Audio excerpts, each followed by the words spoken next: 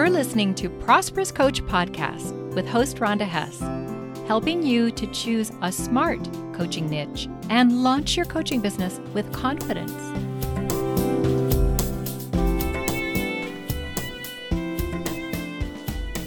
Hey coaches, this will be a super short episode, and it's part of the Smart Mindsets and Habits series.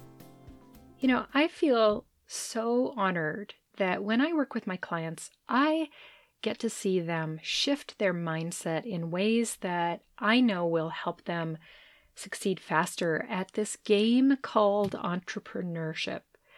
By the way, thinking of building your coaching business as if it's a game is one way to take the pressure off and enjoy the journey more. So the specific mindset I'm digging into today is about owning your right. Owning your right to be in business for yourself, owning your right to earn well, owning your right to live the life that you want. And I know that may sound odd, so let me explain. When I was new to my own coaching business, I treated my business and myself like I didn't deserve to be in business, like I didn't deserve to earn well and have the life I want. Here's what I did instead. 1, I overcomplicated my business model by offering way too many options to prospective clients. 2, I undervalued myself and charged way too little to sustain my business. 3, I over-delivered in every single way. 4, I was way too accommodating with my schedule. 5, I allowed my clients to make late payments. And 6, ultimately, I did not think through what I really wanted for my life, and then to plot a strategic course in my business to support that. Bottom line, I was operating unconsciously in my coaching business. I was driven by a mindset that doesn't go well with being the CEO of a business. That's a big mistake. A few years in, I realized that I had created a monster, a business that was complex and running me ragged and paying me poorly. It's part of the reason why I now teach coaches to create what I call a simple coaching business model and to strategically grow their business from the get-go, instead of just kind of throwing spaghetti at the wall and hoping it sticks. So here's what I want you to take away from this short episode. Act as if.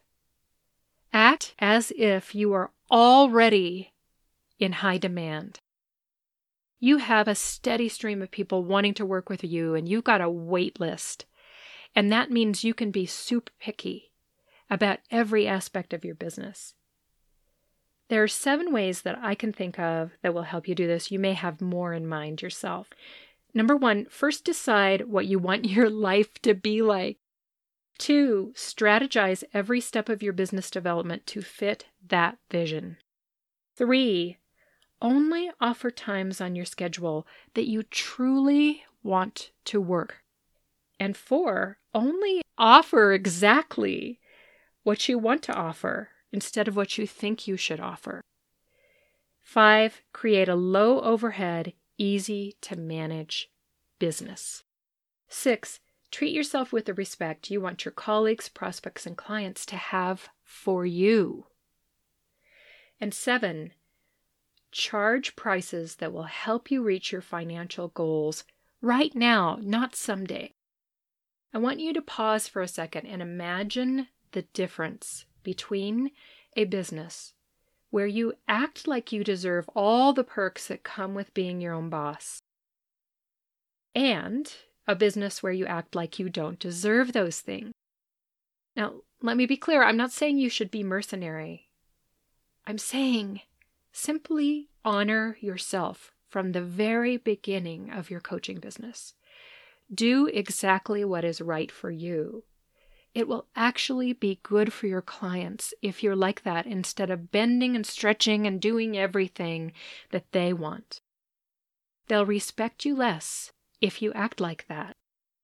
Yes, it's a big scary to charge for your services in a way that pays you well. I know that. I was there.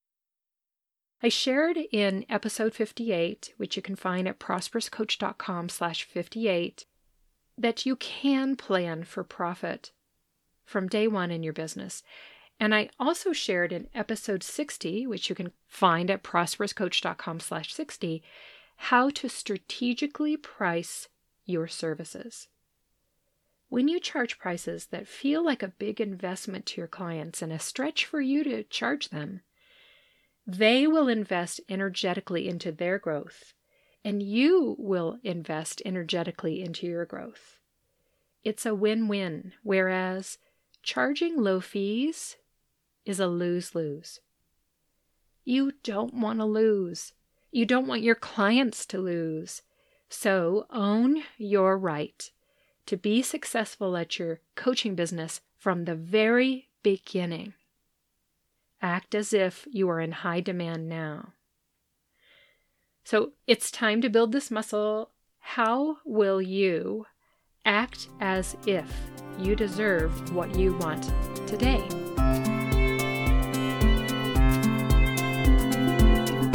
I'm so glad you tuned in to Prosperous Coach Podcast. Please share this episode with other coaches. And if you're listening on the iTunes podcast app, review this show. Joel Bass did my theme music. Thanks, Joel.